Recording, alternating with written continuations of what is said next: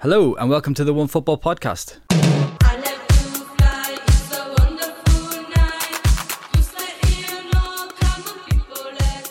I'm not very good with stuff like this. Is there anything that I need to do? Just shout. Just talk really loud. Just talk louder, yeah, basically. Okay. I'll be gobby, that's absolutely fine. You just need to be from Manchester.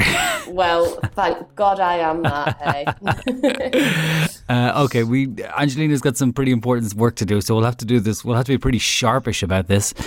We'll just crack on then, yeah? We all know what to do, don't we? At this stage. Indeed. Yeah, at this stage. We've done it before. Okay.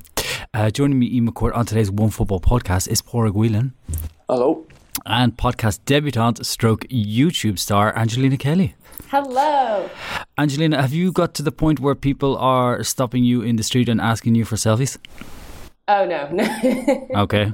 Definitely not. So some Instagram DMs, that's about it. Oh, God. Oh, no. All right. Yeah. But because I think it's Nico. I don't know about Matt, but Nico certainly gets stopped in the street. Yeah, I think he said something about people are figuring out where he lives, which sounds a little bit worrying. But luckily, obviously, I've not been in Berlin too long, so I've not got to that level of stardom. Just give us your address there. Padraig, anybody stopping you in the street anytime recently? No? Not for being famous, no. yeah. Other the reasons. For breaking the law, maybe. Jaywalking. So by now you should know there are two One Football podcasts. Monday's venture into, bacon, sausage, eggs, black pudding, baked beans in the Premier League with Dan Burke. And Thursday's venture into croissants, orange juice, grapes and all things European with myself. The address remains the same if you want to get in touch. Send over any questions. That's podcast@onefootball.com. We're going to get into the Champions League in a minute, but I want to kick off today's podcast with a question from Asmith, who says, hey, I wanted to ask you about the new Super League Bartomeu has stated before resigning. Here's what he said. I can announce some extraordinary news. Yesterday we accepted a proposal to participate in a future European Super League, which would guarantee the financial sustainability of the club, and we have accepted future World Cup formats. Can you please explain this to me? Thank you. I'm a daily listener to your podcast. Love it loads and keep grinding. Keep grinding. That's my new phrase. I'm going to stick with that. But who can explain what this Super League idea is and what it would entail? Who wants to go for it? I mean, I can give it a go. We've talked about it on the channel. I think, again, I could be very, very wrong. So it's something about like the main leaders of European clubs wanting something new, wanting some money probably. And it's, I think, around like 18 or 19 of the big clubs. I think Liverpool and United have been approached. But it's looking like the likes of City, Real Madrid, Bayern, etc. But I think, correct me if I'm wrong, they would still be playing in their domestic leagues, but they wouldn't be playing in the Champions League anymore. Oh, is that what it is? Yeah? Yeah, that's right. Yeah, it's like FIFA's replacement for the Champions League. And it'd be played like a normal league, and then you have like a playoff kind of knockout tournament at the end. And I'm guessing, is there promotion or relegation, or do we know anything about that? I've heard no relegation, but I'm not too sure. Padraig, this is a terrible idea, isn't it? Yeah, I don't really like it either. But because it's also, I think, like Angelina said, it's not just Champions League and Europa League that gets impacted, but it probably means the end of like pretty much domestic cups in all those countries as well. On top of that, I know a lot of people probably want the EFL Cup gone in England anyway, but probably means like no more FA Cup, no more Copa del Rey in Spain, no more Copa. So it's like got a knock-on effect on quite a lot of competitions. Yeah, I'm with you, Ian. I'm not a fan, but it's probably one of those things that it's going to be a reality sooner or later, though. Oh, you think it's inevitable? Kind of, yeah. Just the way that I think if all these big clubs, all these powerful clubs are involved, and I think there was a report in Spain as well that said they've already pretty much got the go-ahead for funding from a major, I think it's JP Morgan Bank. Yeah. So if they're already kind of setting up the funding for it, and Barcelona are talking about how they've accepted an invitation, and I think Real Madrid are with them in that, and they're really pushing it forward and kind of in cahoots with Barcelona to set up. It seems like it's one of those things, whether or not it comes in like 2022, I think, like they're talking about, or a bit later. But yeah, unfortunately, I think it's going to be coming soon enough. Angelina, are you a fan of this idea or not? I am not a fan at all. I just feel like that you look forward to, PSG playing Bayern or Liverpool playing Real Madrid, and I just think it's going to ruin it a little bit, because we're going to see it every single year. And it's going to get a little bit boring, I think. I think the best thing about the Champions League is that you don't know who's going to end up playing who. And I think, I just don't like the idea at all. And it takes me a minute to get my head around, a new tournament. And then what's going to happen with the Champions League? Is that still going to be a thing, like another Europa League? Or are they just going to scrap it all together? It's just too much change. I don't like change. I'm happy with the way things are, and they need to just leave it that way. But like I say, I think my main issue with it is that you look forward to the Champions League, and are they going to have the same music as the Champions League? Because what they're going to do about that? Do you know what I mean? There's little things here that they've not considered. This sounds like a conversation with Carl Pilkington. Doesn't like change. What are these little small things? Yeah. Oh God. Okay. I'm with you. I think it could lead to the end of domestic football, and for me, domestic football is the most fun because you've got everybody hating each other over small little things, and you got all the history and everything there. So, yeah pretty terrible. Okay. So speaking of Barcelona, Padraig, you watched this last night. It looked like they played with a bit more pep in their step. I'm not quite sure what the reason for that could be. Exactly. It seemed a bit odd. Were you impressed with their 2-0 win over Juve?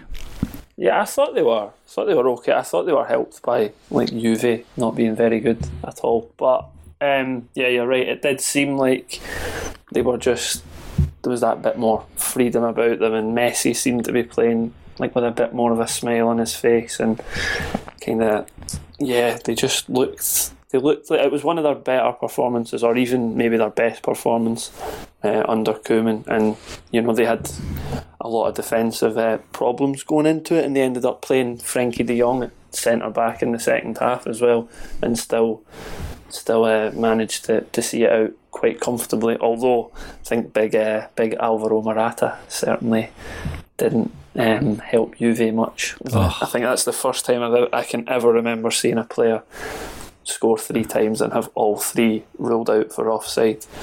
Because I think I saw someone say as well, it was like, imagine if VAR had been around when Pippo Inzaghi was playing. Imagine how few goals Pippo Inzaghi would have scored in his career.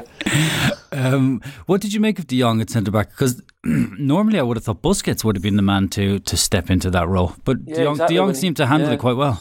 Yeah, when he came on at half time, you just kind of naturally expected, because he's the more defensive one of the two. But I think De Jong's that good. He's one of those players, he's so intelligent that he could probably play anywhere and be quite decent at it. But to look as comfortable as he did in a Champions League game against whatever, about they had no Ronaldo, but Dybala and Morata still quite a dangerous front two. So he dealt with that really well. And you, I'm just going back to Morata for a second. In your piece on it, you said he was the unluckiest striker in the world. He might well be. Yeah, he's. You know what? He's just one of those strikers. Anytime, if somebody mentions him, the image you get in your head is just him sitting on the ground and looking forlorn about a missed chance, and he just seems like he's always down in the dumps. It was that's the abiding memory I think Chelsea fans would definitely have him. Yeah, but he just always seems like things just aren't going his way at all. And apparently it's not the first time it's happened. I think Marca said last night after the game, in a game against Las Palmas before, he actually had 3 goals disallowed for offside in that game as well. Who, Morata? Yeah, apparently so. Oh, apparently so. That's what Marca were saying. So, I think we can trust what Marca say. Yeah, especially when it comes to a Madrid-based player. So yeah, he really is. I mean, if anyone can think of anyone that's unluckier than him, I'm all ears. Any other talking points from the match at all? Not really. I don't. I think that was just Juve being quite bad. We might talk a little bit more about Juve later. Yeah. Barcelona's best buddies were also playing Real Madrid. Yeah, another poor showing in the Champions League. Angelina, did you see this, or Padraig, did you see this, and what did you make of it? I didn't see this, but I just think it is a little bit worrying. You can imagine that the men in the suits at Real Madrid are absolutely having a mare. Like, you can imagine the meetings that are going on, because they seem to think that, I don't know, they have some special right in the Premier League, because not the Premier League, the Champions League even, because they've won it so many times. It's just like they have some kind of entitlement, and when things aren't going their way and they aren't playing how they should be playing, it just ends up being a meltdown. So I'm a bit worried, to be honest. Would you be worried for Zinedine Zidane and his job security? I mean, if any club would sack somebody that has won them like 11 trophies and, like 3 back-to-back Champions Leagues, it's Real Madrid. I mean, on paper, you would just think, no, this is crazy. Why would you sack him? But Real Madrid fans and Real Madrid culture, I could see them getting rid of him. I'm not saying it's the right decision, but I could see it happening. Okay. The match has been somewhat overshadowed by these Benzema comments that came out afterwards, where he allegedly talking about Vinicius Jr., where he says, brother, don't pass to him. On my mother's life, he's playing against us. Padraig, that's quite interesting, isn't it? Yeah, but I don't know if it was just me. Like, I thought it was quite a little bit like overblown. I think it was just like maybe one of those half-time frustration things, and he's just getting annoyed and just wants to vent about someone. Like, I'm sure if cameras picked up a lot more of this, there's probably a lot worse gets said. Even probably in that game or in the Clásico at the weekend, there was probably a lot worse said. Although it is quite interesting that Benzema didn't actually pass Vinicius the ball then in the second half once. Oh, he didn't? No, he didn't. He passed it to him, I think, 3 times in the first half, and then didn't actually pass him it. Although I think Mendy didn't actually follow his advice, though, because Mendy passed him the ball, I think, 3 times in the second half. Ooh. But yeah, so okay. But I have to think, I'm also with you on this. I think it is a little bit overblown. I have to think that this happens all the time. Yeah. It's just that this happened to just be picked up. I don't exactly. I don't think it's a major thing, or that there's any kind of breakdown in the partnership. But like Angelina was saying as well, like, this is Real Madrid, and any slight thing, this might be the kind of thing that if it had happened the other way around and it was a Gladbach player complaining about someone, it's maybe nothing much gets made of it, but because it's Real Madrid and it's Benzema, then it becomes a lot bigger than actually it really is. Did you see this one, Padraig? I did, yes. What did you make of Gladbach and Thuram, who was stealing all the headlines? Yeah, it was good, considering the week before he had to Google himself, remember, at San Siro? Oh, yeah, that's true, to get in. The security guy would let him into the stadium, so hopefully he won't have to be Googling himself much anymore, because that is, he was really good. I mean, the first goal was really impressive, like the way he took that first time, and then I think the second one he has Mendy to thank for just completely switching off and not racing out from the back to try play him offside. But yeah, they probably should have won that. I think it was just two really like deep crosses to the far post for both Real Madrid goals, and they didn't deal with either one of them. And big Casemiro saving the day. Yeah, it's a sign of the times when you're relying on Casemiro to save the day for you. Angelina, you watched Man City take apart Marseille. City obviously coming in for a lot of criticism this season. You think this will silence all those nasty people for a while?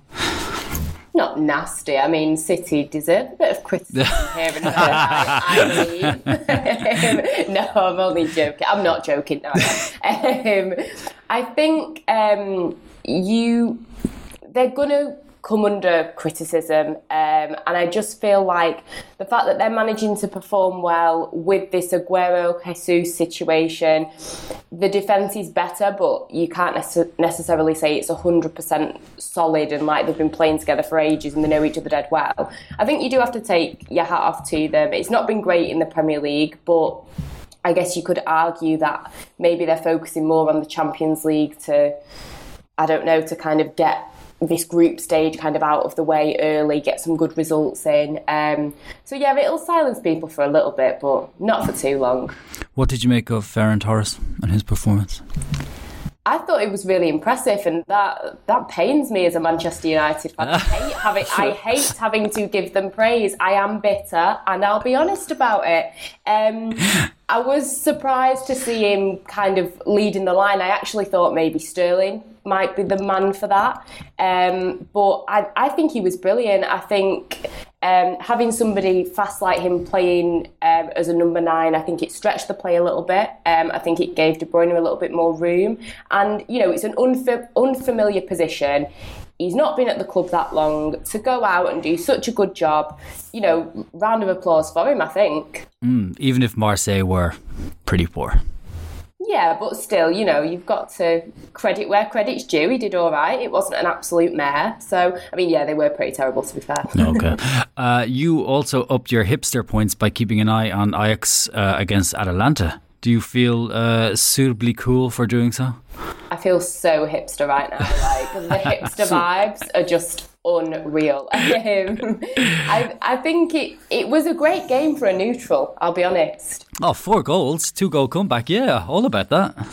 100%. I was expecting a lot of confidence from Ajax with that 13-0 win, which is just insane. And they did get off to a great start. But yeah, it was just really great. And I think watching Anthony, the winger at Ajax, he was just brilliant. I mean, it was a shame that he went off with a knee injury, I think. But he was just tearing it up. His cheeky little nutmeg to one of the Atalanta players. Then he was just flicking the ball over people's heads. He was having a good old time. But yeah, it was a really good game to watch. Like I say, both sides had chances to win the game late on, but neither really managed to do it. Like I say, I've not really got a horse in that race, so it was, really entertaining. Lassina Traore is quite interesting. He obviously got 5 goals at the weekend, and his cousin is Aston Villa's Bertrand Traore. It's quite nice. Oh, keeping the family. And his mum was the captain of Burkina Faso's national team. This is some excellent trivia. Isn't it? I've got more. Hold on. He says, I always thought she was the best player in the country, a true number 10, technically gifted and creative. That's all right, isn't it? Yeah. This is a pretty cool, Mum. Would you imagine that Ajax are out of the Champions League at this stage? Maybe. It's going to be hard from this point on?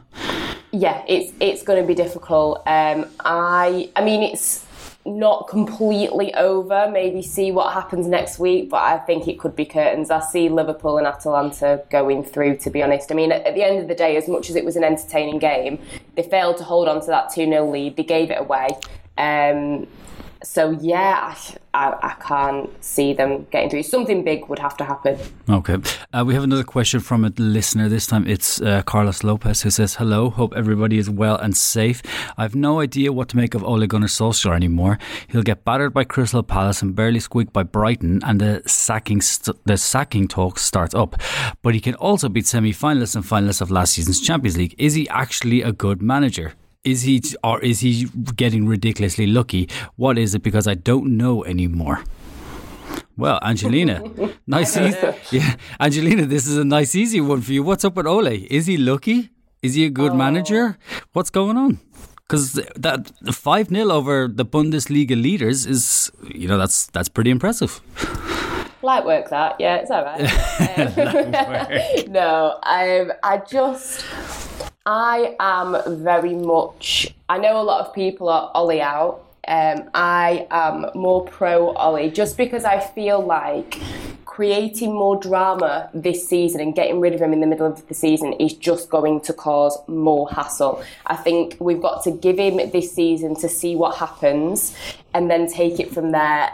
It's very bizarre. I'm not going to deny that. I think there are certain aspects where he is a very good manager. I think tactically there are issues. I mean, last night he did get it right, but then I think with teams that play differently, he struggles, and it's just confusing. I don't know if I'm coming or going. 1 minute I'm like on the verge of depression with Manchester United, then I'm celebrating last night.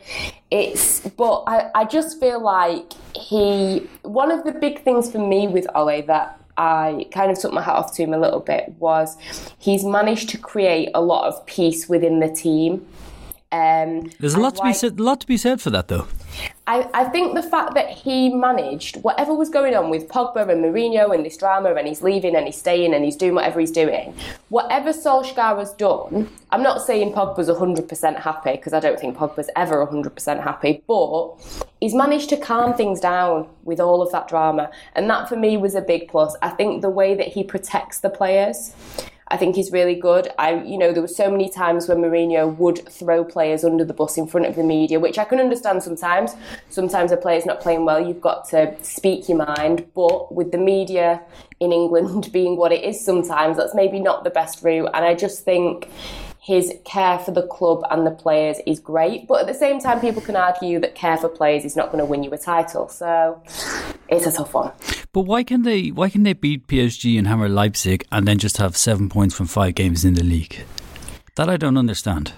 Yeah, I mean, it's... Because it's not like they're prioritising the Champions League. No, I feel like there's less pressure with the Champions League, because when that draw was made, everybody laughed United out of the competition. It was like, they're going to finish bottom. There is no way that they're going to be able to get a win in this group.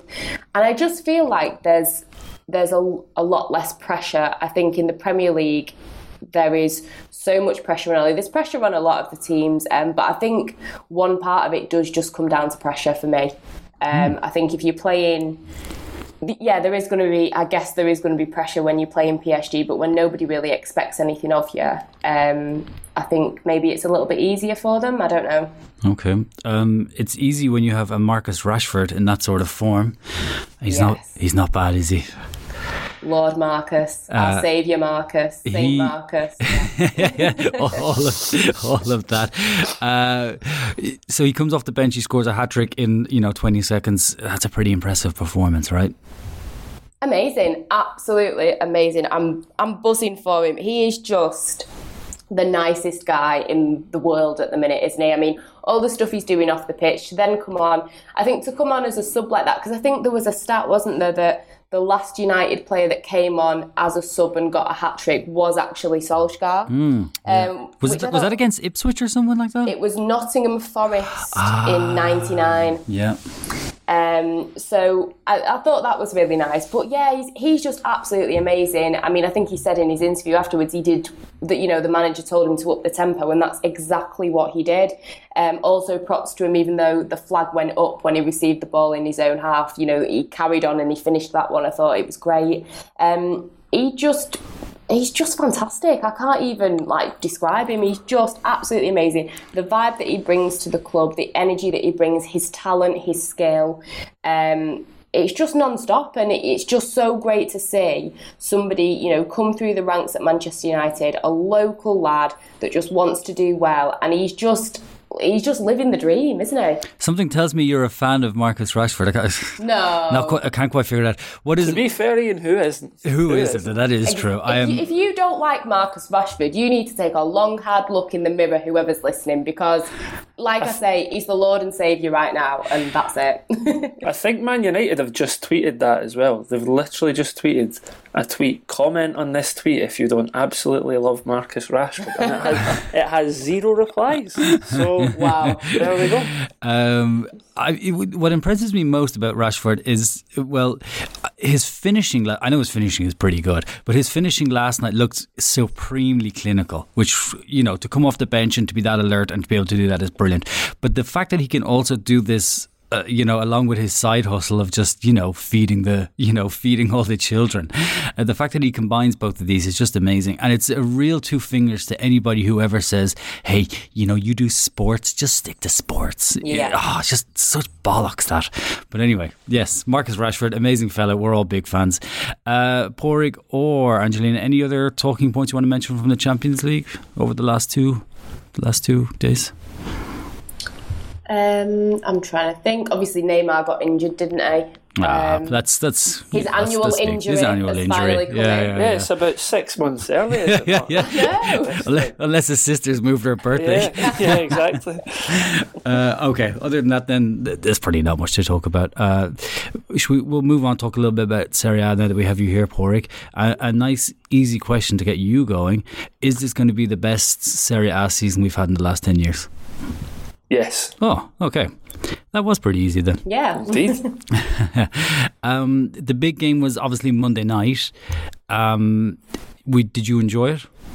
Yeah, it was really good.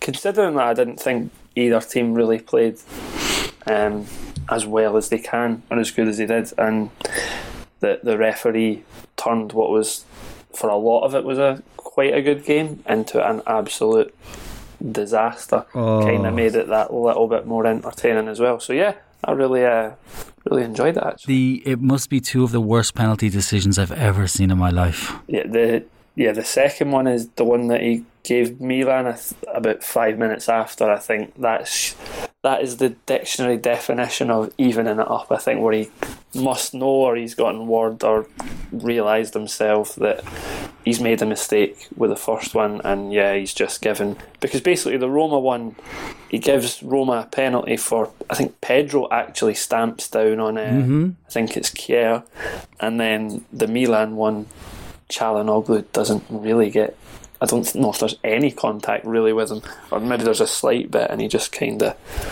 takes a little tumble moving away from goal. Mancini's not done anything wrong apart from just stand his ground and try to shield him away from goal when he's given it. So, and it wasn't even that, it was just, there was a lot of other like little decisions as well kind of throughout it. Like he booked Zlatan when he maybe could have argued that Zlatan should have had a penalty. He just kept booking other players, kind of lost all control of it for about the last 20 minutes. So yeah, disastrous stuff from him. But one of the better players on show was Leao, the sort of marauding on the left flank there. You know a little bit about him, but maybe other people don't. So maybe you could just fill in some blanks for people here. Yes, it's kind of like this is the first season it seems like he's really going to get a good run in the team. They obviously signed him last summer, but he was kind of in and out of the team a bit for like one reason or another. But now it seems like Pioli's actually gonna give him that run on the left flank, because that's probably, he's never gonna, if they're gonna play one up top, he's never gonna play through the middle, even though I think he's quite capable of it, and he played there when Ibrahimovic was out when he'd caught Corona. So I mean, he can do that as well, which is handy, but he looks like a real threat kind of when he's down that left flank. He's really fast, like his movement's dangerous. He's always kind of coming in at the back post, and then he's helped, I think, by having Theo Hernandez behind him, who's arguably like the best attacking left back in the world. I know Alphonso Davies kind of have something to say about that maybe, but he's really impressive since he moved there. So yeah, it's a dangerous like left hand side they've got, which is a shame because their right hand side not so good, but when the left is that good, then they'll cause a lot of teams problems. You'd imagine Milan can't wait to have Donnarumma back. Oh, I know. I think they would have won that game if he. They definitely would have won it if he was available. I mean, that first goal, I don't know why Tatarusanu's going for that. He's got no right really to get there, and then it's one of the worst goalkeeping mistakes I've seen in quite some time. Yeah, it's like 12 minutes into his debut. I don't know if it's just early, I'll go get this cross, or I'll catch it, I'll punch it clear, I really want to impress, and he's done exactly the opposite and probably done his chances of playing again a lot of harm after that one. Yeah, they can't get him back quick enough. Talk to us about Milan, because before the season they wanted a new manager. They didn't get it. They have Pioli, and who now has them top of the table, 5 wins from 4 games. How's he doing it? It just seems amazing, because there wasn't this sense that something like this was going to happen before this season. Yeah, they kind of. It was kind of pretty much like in 2020. They've been really. I think they've picked up more points than anybody else in Serie A, but that was also obviously with like last season taken into account and all the weirdness that came with that and the games in empty stadiums. So yeah, you kind of did wonder if it was going to be like just a flash in the pan, or if there actually is something more to it. But there clearly is. I mean, the changes that they've made, like off the park as well, with like Gazidis coming in a few years ago, bringing Maldini back, then they got rid of Boban. So it's been like the building blocks have been in place for it for a few years, and now you're kind of seeing it all come to fruition. But then the big uncertainty of it, like you were saying, was Pioli, and it seemed like it was the worst kept secret in football that they were going to sack him before this season started or get rid of him and bring in Ralf Rangnick. And then because they'd started building up so much momentum, they decided to keep it going. And it's, like, I think they deserve a lot of credit for that, because it'd be quite easy to just stick to the plan regardless of the results that are in front of you and just go, well, we had our mind made up that this is the way it was going to be. But they've shown a lot of bravery, I think, even in just sticking with them and not making the decision that they had set out for a while. And it's really paying off for them. And I think it's great for Serie A as well. I mean, I know they're not in the Champions League, but hopefully it's not long before they get back there, because I think Serie A, as cheesy or whatever as it's, but it's always more exciting when you have both Milan clubs, but particularly I think AC Milan doing well and fighting for major honours. How reliant are they on Ibra? Who at 39 and who was banging in goals obviously for Man United a couple of seasons ago, is still doing amazing in Serie A. Yeah, it's like they are. That's the big. It might cause them to come unstuck, you'd think, because I don't think that he'll slow down, to be honest. The way he's playing, and he looks as dangerous as ever. He looks like as fit as it. He's still that big a threat. Defences are still absolutely petrified of him. He doesn't look like a guy who's 39. Like, if you didn't know his age, then I think, yeah, you would be having no real concerns with it. But it's not so much him, it's the backup, I think, behind him. Like Milan's attack without him is a big pro. Like Colombo and Maldini. I'd like, if his surname wasn't Maldini as well, I'm still not really convinced by him, to be honest. So if he does go down with like any kind of injury, or, well, I don't think he'll catch Corona again. He seems to have killed it, according to himself. Yeah, Corona's too afraid of Zlatan. Yeah, it's too afraid to come back for a second bite at it. So, okay. How is Sandro Tonali getting on? Not too well so far. He's not really played a whole lot. I think he's only started 3 games, and the 3 games he started, he didn't really do that well. I wasn't overly impressive. Like, he started I think they beat Spezia at home a few weeks ago. He played an hour in that one, wasn't great. They beat Celtic last week. It's the first time he played 90 minutes, and again he wasn't really that good. And to be honest, for all the excitement and stuff around him, I don't think that there's a place for him in that midfield just now. I don't see how Benacer or Kessie would, or even like should, be taken out of the midfield to accommodate him, which is a shame, because he's clearly like a massive talent. I think a lot of people want to see him do well, but yeah, maybe he picked the wrong side of the city when he was choosing this summer.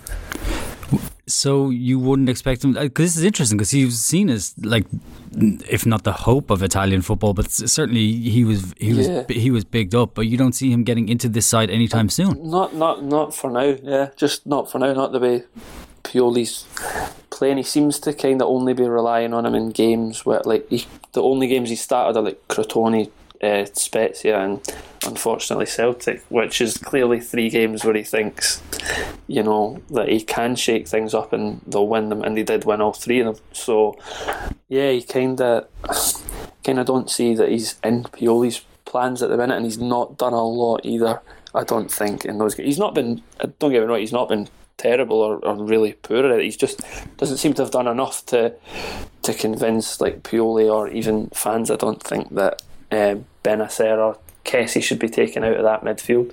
Okay. Milan obviously top of the table, 13 points, 2 points behind them. Sassuolo. Where did that come from? Yeah, what a team! Go on, inform the people, because not everybody has time to watch Sassuolo play. Well, now they should. This is my plea to the world, because, like, everybody, we obviously know, like, and Angelina was talking about it earlier as well, about Atalanta and how much the world has fallen in love with them and how amazing they are and the greatest attacking team since Pep Guardiola at Barcelona the first time. But I think Sassuolo they're not quite at Atalanta's level yet. They probably just don't have as many talented players, but they are every bit as, like, exciting and entertaining and enjoyable to watch as Atalanta, sorry. Like, they are just so fun, and their coach De Zerbi, he wasn't really anything particularly special. I think the best time of his career was he played in quite a poor Napoli team and did stand out. Like, he was quite a nice number 10 and fun to watch. But since he moved into coaching, he's still really, like, young. Like, he's only 41, and it's like his second go in Serie A. A few years ago he was at Benevento when they were first in Serie A, and it was a really bad team he had, but he's still committed to playing this really attacking football. And obviously they got relegated in the end, but he did enough, even in relegation, to convince Sassuolo that, you know, they should take the gamble on him. So if anyone wants a Serie A team who's not Atalanta to get ahead on the hipster train, maybe, you know, to be this is pure Angelina territory. I've been taking notes. In a few years, when they're back in the Europa League or even the Champions League, who knows? Yeah, we can get ahead, because they are just so fun, and it's without, like, it's crazy that Berardi's, like, still there, and even now he just seems to be almost like an afterthought in this team. So when you make the guy that 5-6 years ago was supposed to be the superstar to, not just for them, but, like, Italian football, and he's just another, like, kind of like cog in the machine there. They're really, really fun. And they play Napoli this weekend, which is second against third, which should be a decent game. There you go, Angelina. There's your 6 p.m. Sunday. That's your weekend sorted. Dare we mention Torino, Padraig? Oh no, they're not good. It's not good. I'm not too worried yet for them, but I think it's the same as, like I said about Milan and Zlatan. I think Belotti's one of those with Torino that I think if he gets injured or picks up corona or is just out for any length of time, I think Torino are in really, really big trouble, because I was quite excited when Gianpaolo got the job. I thought he was really harshly treated at Milan last year, but it's not clicked so far, and they was it 3-1 up with 6 minutes to go against Sassuolo. They should be seeing that out. So when you're kind of not seeing things like that out, easier said than done, granted, against Sassuolo, but yeah, it's time to worry already. I think it really is. Yeah, 1 point from 4 games. I watched the Sassuolo Torino, or at least the highlights I watched. Did you manage to watch it though? Well, just about, because there was the dense fog, but they looked so happy at 3-1 up. Yeah, that's one of those, I think, that goes against you when you're at the bottom of the table, like that Kirikez goal where a centre back picks it up 30 yards from goal, decides to have a go, and it just flies into the top corner. I mean, if the roles are reversed, then that's Armando Izzo taking it on for Torino from 30 yards. I don't see it flying into the top corner. But such is life when you're struggling down the bottom of the table. So, in this newish part of the podcast, we get a fan to geek out about their club. Last time around, it was Nico Hamer on Eintracht Frankfurt. This time around, it's another podcast debutant in the shape of Marcus Monteiro. Oh, hello, Ian. It's very nice to be here. That's the bit where you're meant to say hello, Marcus. Oh, sorry. Now, if there's one thing you need to know about Marcus, it's that he's the type of guy who cycles his bike on the Autobahn. Yeah, it happened only once, and I promised the authorities I would not do it again. And I've just learned he got arrested in Africa, and he's about to reveal to us why he got arrested in Africa. Yeah, that's a one-time thing as well. It happened in 2013. I was traveling to Ivory Coast to do some volunteer work. I just forgot to take the visa. It's like, come on, not such a big deal. Then I got... I wouldn't say arrested. It sounds bad in English. In Portuguese, you can say this word with many meanings. Okay. But in English, I think arrested is not what actually happened, because I didn't go to jail. Also because I bribed the cops, so they let me go free. Sorry, what? You bribed the cops? That's how we roll. Yeah, that happened. I'm interested to know that there's different connotations of the word arrested in Brazilian Portuguese. Because, language is always a reflection of the society. So it suggests to me that, that there's something going on there that's quite interesting. Yeah, but when we say... arrested, sometimes we can say like that you didn't actually go to jail, but you was like under cops' supervision. Let's say in a polite way. So what actually happened? I arrived at the Abidjan airport. I didn't have my visa, and then the airport authorities escorted me to a room with a police officer with a machine gun. Oh, like a real one? I didn't ask. Probably, yeah. And so they confiscated my passport. And, well, they made me wait for a couple hours. And then we got to the talk when I gave them a couple of bucks. And then I was set free. Okay. Marcus also works on the Brazilian desk here at OneFootball. I should point this out. And he's also a supporter of Palmeiras. The Green Giant, as I'm now going to call them. So why Palmeiras, Marcus? What got you behind them? Well, there is a very Brazilian thing that happens is that when your father supports a team, if you do not support the same team as your father, it's kind of a betrayal. Oh. So I didn't have much a choice, but... there is a long story. Palmeiras is founded by Italian immigrants, and my family is a family of Italian immigrants as well. So Palmeiras ran in the family. The only person that didn't support Palmeiras was my grandmother, and she was a Corinthians supporter. And that was a huge betrayal in the family. She was a renegade. Yes, almost, yeah. So why was she? This is interesting. Why was she supporting Corinthians? I never asked her, to be honest, because I was like just a little boy, and then I never got to this serious conversation with her about it. Okay. So, and then she passed away, and I don't know the answer, to be honest. Okay. But yeah, I remember that during the Sunday lunch family times that we had. Italian families, they always got together on Sunday and they had pasta and all of that. It was a topic of discussion. I remember my uncles, they were talking to my grandma, why are you Corinthians and so on, but I never got the answer. Okay. So as a youngster, are you going to the Palmeiras games, or are you watching them on TV, or what's the setup there? No, what happened is that I was born in São Paulo, that is Palmeiras city. But when I was a kid, my family, we moved to southern Brazil. So I grew up outside of São Paulo. So I hardly got the chance to go to the stadium. When Palmeiras played in Curitiba, that was the city I was living in, then my father and I and my brother, we used it to go to the games. But not always, I would say. So I grew up more watching them on TV.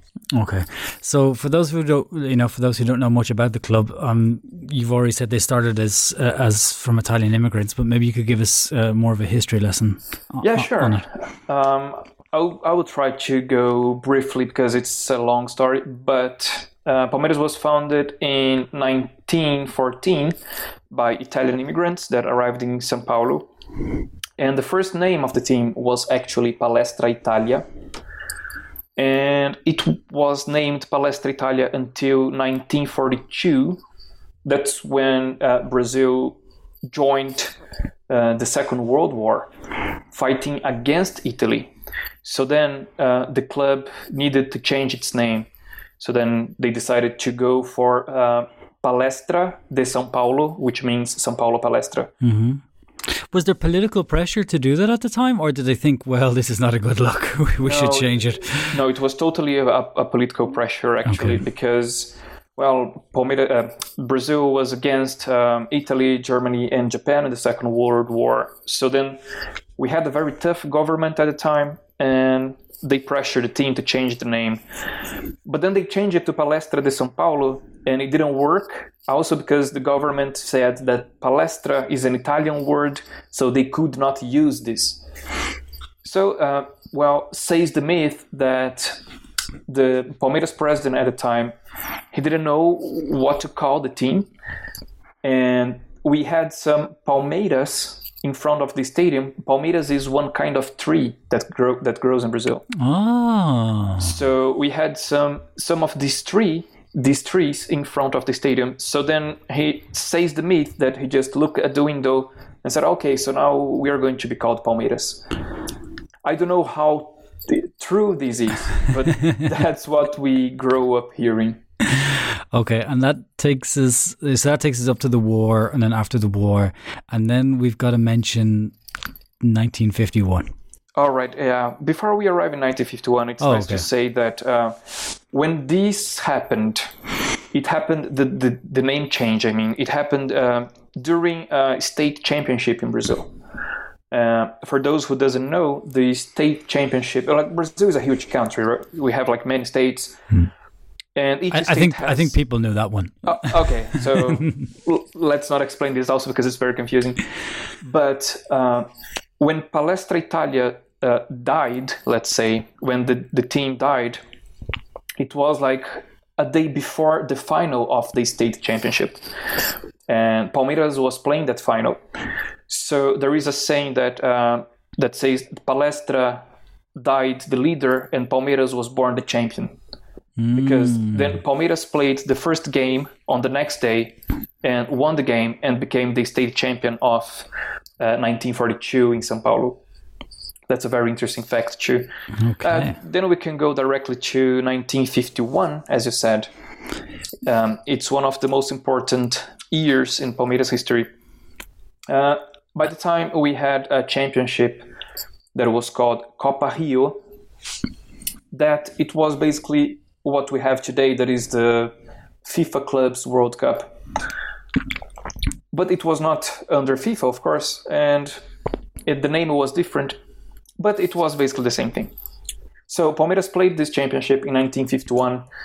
The final was against Juventus. We won. It was 2 games, and we won the second game 4-2 against Juventus, and then Palmeiras won the Copa Rio. And since then, there is this huge, how can we say this, huge confusion in Brazil that people say Palmeiras don't have World Championship, Clubs World Championship, and believe it or not, the Club World Championship in Brazil is a huge thing. People really care about it. And that's the only country in the world where people really care about it. It's amazing. I think South America overall, because I know that the Argentinians, they like it too. Oh, okay. So Brazilians and Argentinians, they're always counting who has more World Clubs Championship. So, and it's the only championship that Palmeiras don't have.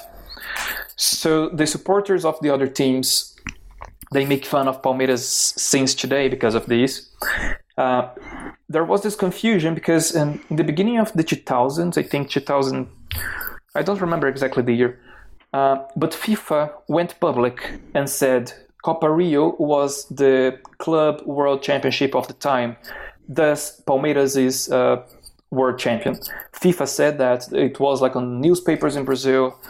It was like a huge thing. And a couple of years later, FIFA went on public again and said, okay, we regret that's not true. So there is this confusion.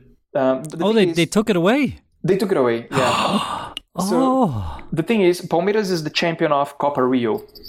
That's a fact and period.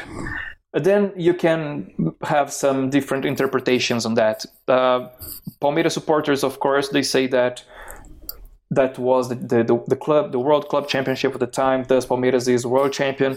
The rivals, of course, say the opposite. So it's a mess. It's a mess. Okay. So what happens then? What then happens after 51 with the club? Well, after 51, we start one of the best times in our history. From 58 until the 70s, we have what's called the Academy. If you are talking about football in Brazil, and then you mention the Academy, you were talking about Palmeiras from 58 until 70s.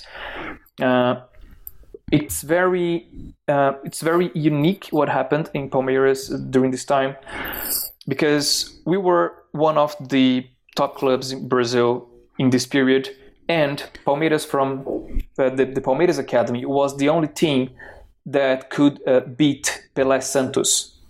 So it was huge. It was like probably the biggest game in Brazil in the time. It was Palmeiras against Santos. They were the base, let's say, of the Brazil national team of the time. Mm-hmm. Like Brazil national team from the 60s and 70s, half of the team was from Palmeiras, the other half was from Santos, roughly speaking, of course. But they were like the huge things going on in Brazil. We won, during this period, we won 6 times the Brazilian League, other many state championships. So it was like one of the best moments of the history. What is surprising is that right after this period, in 1976, Palmeiras stayed for 14 years without celebrating a title. So it's a long time for a big club like that. It was the biggest period in our history that we didn't celebrate a title. It was from 77 until 93. So it was a long time. It was the darkest time in our history. We didn't celebrate anything. But then was it during this period that you adopted the pig as your mascot? It was, I quite don't remember exactly when it happened. But why, at least maybe you can explain why the pig? It seems like an unusual choice. Yeah, there was we have 2 mascots, let's say. We have, in English, I think we call it parakeet. Is it correct? Yeah, I know like what you mean. Bird? Yeah. And the other one is the pig. The pig was during the 80s, if I'm not wrong. Because I remember the rivals, they used it to say that Palmeiras had this pig spirit. Mm-hmm. I don't know if you have this expression in English. I feel like Brazil is a completely different language when it comes to football. You invent all these sort of crazy things, but I've never quite heard pig spirit before. Yeah, we say this in Brazil, not only in football, we say it overall. It's when someone is like how can I say, like a bad person, you know? Mm-hmm. Then you say, oh, you have like the spirit of a pig. Oh, I don't know why. I don't know historically why it happened, but yeah, the rivals, the rival supporters, they use it to say that Palmeiras had this spirit of a pig, and then, well, Palmeiras supporters, they decided to go on with it, and they decided to call themselves as the pigs, and well, then it's ticket, and that's until today. So I'm guessing that sort of 80s, that's the sort of almost like a lost decade for for Palmeiras, right? Yeah, I think so. I think actually I was thinking here while you spoke. What exactly happened is that there was some kind of political decision to be made in São Paulo football, and we have the top 4 clubs in São Paulo, right? Mm-hmm. Palmeiras, Corinthians, São Paulo, and Santos. And then all the clubs, they wanted something, but Palmeiras was the only one that was going against. So then the other teams, they started calling Palmeiras with this pig spirit, as I told you. Because of this, Palmeiras is such a bad guy, so it has such a pig spirit. And then the Palmeiras supporters just went with it, and until today, it's what we call, and we don't mind anymore, so it's totally fine. But so you had that lost decade, you've moved on, but the 90s were quite good. You had Scolari. The 90s is what we called the third academy. Remember I told you the academy was like a big team in the 70s. We had the first academy in the 60s, the second academy in the 70s, and then we called the third academy in the 90s. It was a brilliant time for Palmeiras. The first title that we won after the Dark Ages, let's say, it was in 1993. It was a Paulista Championship, the state championship, against Corinthians. And we won, if I remember, something like 4-0 in the final. So it was until today, it's one of the top 3 most important titles in Palmeiras history, is this title from 1993. And then we won the Brazilian League 2 times in a row. We won Libertadores. We almost won the original FIFA Clubs World Cup against Manchester United in 1999. Yeah, I remember that because was it in Tokyo or somewhere like that? It was in Tokyo. Yeah, it was a crazy one. Yeah, and so the 90s were amazing. We won many titles. We had a partnership with Parmalat, that is the Italian brand. So they invested a lot of money in Palmeiras during the 90s. So we he built the team back then. So we had many top players. Again, Palmeiras started to be the base of the Brazilian national team in the 90s. We had players like Roberto Carlos, Cafu, Rivaldo, many top players that played in the 90s. Yeah, and then we go to the 2000s, and that's not the best of our time as well. I think 2002 was one of the worst years ever. Palmeiras got relegated to the 2nd division in the Brazilian league for the first time. Yeah, the first time because in 2012 it happened again. So Palmeiras got relegated twice. And it was, together with these 14 years without celebrating a title, I think these are the horrendous moments in Palmeiras history. Are there any sort of interesting stories behind the crest or the club colours? For those who don't know, it's a very beautiful shade of green, and you and I spent too much time recently looking back at previous Palmeiras jerseys. Yeah, the crest changed, I think 4 or 5 times along history. It started with the Savoia symbol, right? Mm-hmm. In 1914. But then it went to Palestra Italia crest. And then they took out the name Palestra Italia and they left only the letter P.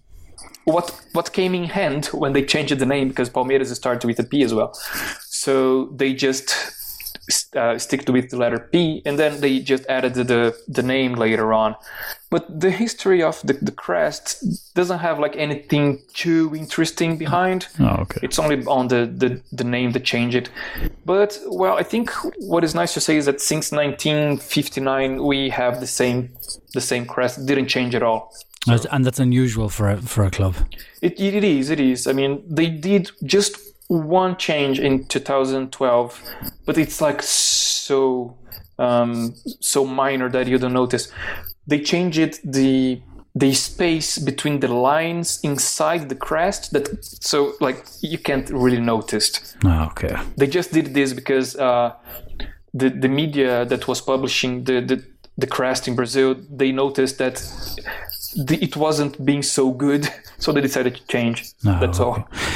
Who gets the sort of Javier Zanetti award for the most iconic player or manager in the club's history? That one who really represents what the club is all about. For a player, we need to say that is Ademir da Guia. He played 900 matches. 900? Yeah, 900 for Palmeiras. He was what we called... Like real matches or like PlayStation matches? No. 901 matches, to be precise. Wow. Yeah, he was the number 10 for the academy. His nickname was Divino. In English translates to divine. So he was like spectacular. In Brazil, there is one expression that we say, a player that plays with a suit. Mm-hmm. He was this kind of player. Very elegant playing, a tremendous player, like a classic number 10. 901 games. Yeah, that's amazing. He won, I think, the Brazilian league like 5 or 6 times. The state championship like a number of times as well. He's the biggest idol in Palmeiras history. Oh my God! Wow. Yeah, if you want to talk about recent players, then we can also say about Marcos, the goalkeeper. Mm-hmm. Well, he was probably the best goalkeeper we ever had. Champion with Palmeiras a number of times. He won the World Cup 2002 with the Brazil national team as well as the main keeper, as the number 1. So he was also, and he also played like quite a lot of matches. I think it was something like 600. Oof. Yeah, Marcos is one of those kind of players like Totti, He played only for Palmeiras his whole life. Right. So, and you've had a couple of other ones like Rivaldo's been there, Roberto Carlos you mentioned, Alex is there, yeah. Gabriel Jesus comes from there. Yeah, we have we always had very good players, and we didn't. They didn't start playing for Palmeiras as youth players, but Palmeiras bought them when they were really young. So this is what happened with Roberto Carlos, Rivaldo. This is what happened. They didn't start as youth players for Palmeiras, but Palmeiras bought them when they were really young. So then they grew up in Palmeiras, let's say. And so where does the club stand today? So today, as of October 2020, it's a little bit messy. Palmeiras is one of the top. Is still one of the top clubs in Brazil. It's the biggest national champion, as we say. Palmeiras won the National League 10 times, and then 3 times the Cup, and another time the Brazil Champions Cup. So we are the biggest national champions. The last time we won was 2 years ago, 2018, with Scolari again as the manager. But today, the politics in Palmeiras is a little bit complicated. It has always been, to be honest. And the current president, he's lost. He doesn't have a project, let's say, for Palmeiras football. So we don't have a manager right now. We had Luxemburgo, that one. Yeah. Until last month. He got sacked. I don't know, to start with, I don't know why he got hired. But of course it didn't work well. So he got sacked last month. And now we don't have a manager. We are aiming for foreigners. We got some no's in the market already. I know Palmeiras approached Miguel Ramirez from Independente del Valle. Oh, okay. And he is doing an amazing work there. But he said that he wants to join Palmeiras. He likes the team, but he wants to do it January 2021. And Palmeiras really need a coach right now, so didn't work out. They are trying some names in South America. They try. The last Barcelona coach was offered as well. Oh, yeah, Santien. But I think they are waiting. this name is a little bit, it's not on its best, let's say. Mm-hmm. So if Palmeiras signed with Santiam, it would be a little bit of a negative press in Brazil right now. So I think they are waiting. Okay. They are trying some other names like Heinze in Argentina, the former of course. left back. Yeah. And let's see how it goes. The team today is one of the top 3 teams in Brazil, together with Flamengo and Atlético Mineiro. They have like the biggest squad, the best players, the best financial situation. But Palmeiras does not have a very good political structure right now. Okay, so you're 7th in the table. I'm guessing the aim for this season is qualify for, I guess, the Copa Libertadores? Yes, I would say that. I mean, right now Palmeiras is in the mid of the table. So we are approaching the end of the first half of the championship. So it's unlikely that Palmeiras will finish among the top 3. It's really unlikely. If we finish among the top 6, then we can go to next Copa Libertadores, and I think that's a very fair goal for this season, to be honest. We are still playing Libertadores. Mm-hmm. So we have the round of 16 coming next week. No, the following one, sorry. And of course we can, it's a short-term championship. And, you know how it works. Maybe we can win. Palmeiras it was very lucky in the draw. So the path until the final is easy for Palmeiras. Oh, then you'll definitely do it. Being very honest. You've Delfim, right? Yeah, we have Delfim, and then we have probably Olimpia from Paraguay. And then if things go well in the same final, we have River Plate, and that's the biggest challenge. But then it's the same final already. Easy. So congratulations. Yeah, it's not hard. Congratulations on winning the Copa Libertadores, and best of luck with the rest of the season. Oh, thank you. Amazing. Everything without a coach. Easy, Marcus. Thank you very much, Marcus. No, that's my pleasure, Ian. That's all from us today. My thanks to Padraig, Angelina and Marcus. We'll be back next week, but should you miss us in the meantime, you can listen to the back catalogue on iTunes, SoundCloud, Spotify, wherever it is you get your podcast hit. And if you want to get in touch, the address to do so, podcast@onefootball.com.